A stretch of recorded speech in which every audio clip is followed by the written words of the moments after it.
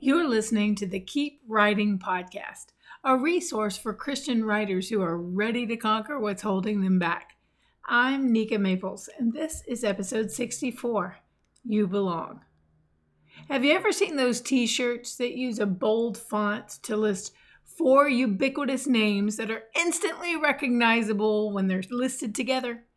Like John, Paul, George, and Ringo, or Jerry, George, Elaine, and Kramer, or Matthew, Mark, Luke, and John. Well, I was thinking about those t-shirts the other day. I was on a group coaching call, and one of my clients asked to be coached on a feeling of frustration she was experiencing every time she tried to work on her manuscript. Okay, I want you to pretend just for a moment to step into her situation yourself. I'm going to give you a little summary of our conversation. Have you ever felt similar to this? Let's call her Anne. Anne had been working on her project, making great progress and feeling confident of what she was doing. She had collected piles and piles of notes over the years because she was already teaching and working one-on-one with people who needed her expertise and services. But there were only so many people she could meet when she was sharing in small settings like that. So she had come to me because she knew it was time to write a book so that she could reach more people and impact a wider audience. Through the guidance in my course, she had created an overall outline and a chapter structure. But now it was time for the work of the writing, and she was doubting herself. Hey, it sounds like you have a wonderful foundation, I said. Why aren't you well on your way with the actual writing? Because I don't like my writing, she said. Well, why? Because it's not good as... She looked around her office for examples and found a few books on the table beside her. It's not as good as Lisa TerKeurst. I've reread what I've written, and it just doesn't sound like Lisa TerKeurst. It's not as good. It's not as good as Rick Warren or Craig Groeschel or you name it. I just don't have the kind of stories that they have. I can't write like they do. So what? I asked. So? I don't like my writing, she said, wiping tears.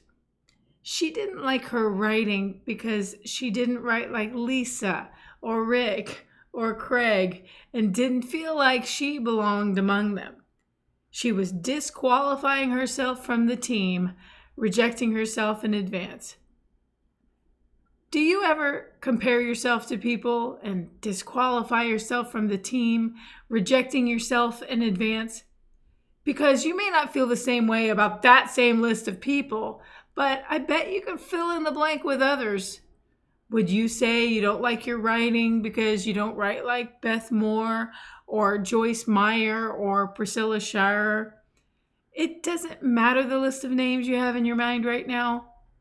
I'm just betting that whoever they are, you feel like you don't belong on the t-shirt. May I offer that thinking that you don't do something well may lead you not to do it at all? Let me explain. I've felt this exact way before, disqualifying myself from the team and rejecting myself in advance. But it wasn't always about my writing. Sometimes it was about other things. Take my podcast, for instance. When I started it in 2015, I had this amazing example in my mind of what it was going to sound like.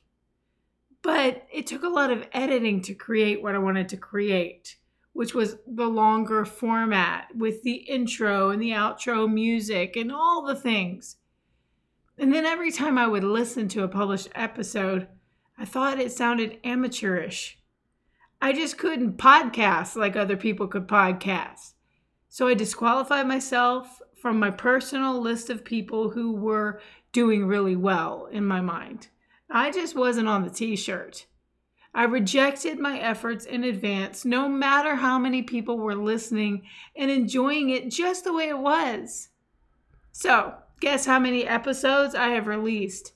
The whole time I've been spinning in my head about my podcast instead of actually producing my podcast. 60 episodes in 5 years. Yep, I'm not kidding. That's 1 episode a month, which isn't prolific to say the least. It's hard to say that I even have a podcast at that rate. And really, 1 a month would have been okay if I'd done it consistently. But I would do 6 episodes here, maybe 8 there, with long gaps in between, which meant that podcast services would unsubscribe me from people's feeds simply because I wasn't active. Understandable. But it meant that the people who liked listening to me were losing me because I didn't like listening to myself. This spring, something new occurred to me, and I'm wondering if it will help people like Anne and you, because it certainly helped me. I had gone to a friend's 50th birthday party, and the evening was so lovely, but I couldn't help thinking that I was 2.5 years away from that very milestone. And as I drove home, I was wondering, how would I like to experience my own 50th birthday? What would I like to be true about me then that maybe isn't true right now? Well, for sure, I would like to stop rejecting myself in advance. So how could I do it? I realized the only way was to be authentically me and stop trying to be someone else. Stop trying to do the things that I do like someone else would do them. So I thought, I wonder what would happen if I were just myself and quit trying to sound like someone else. I think I'll try it and see. So I sat down with a cup of coffee and considered my podcast intentionally. I really believed that I could do more episodes and better episodes if there were not a lot of editing involved. But can you give up editing with a podcast?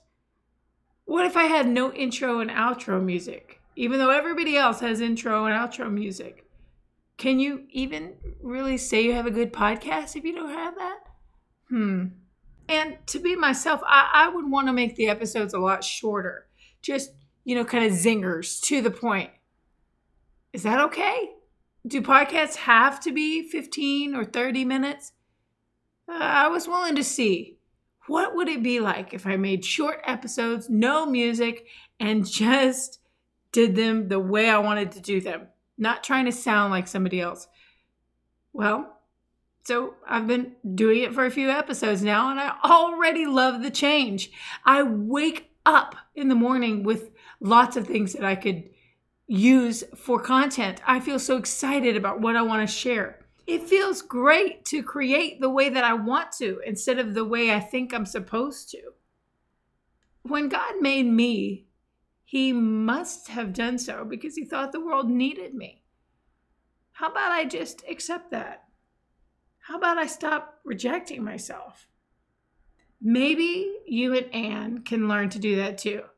See, God doesn't need another Lisa Turkhurst. She's doing a great job being the only one. We don't have any need for understudies. My point? Write like yourself. Don't disqualify yourself from the team or reject yourself in advance. You belong on the t-shirt.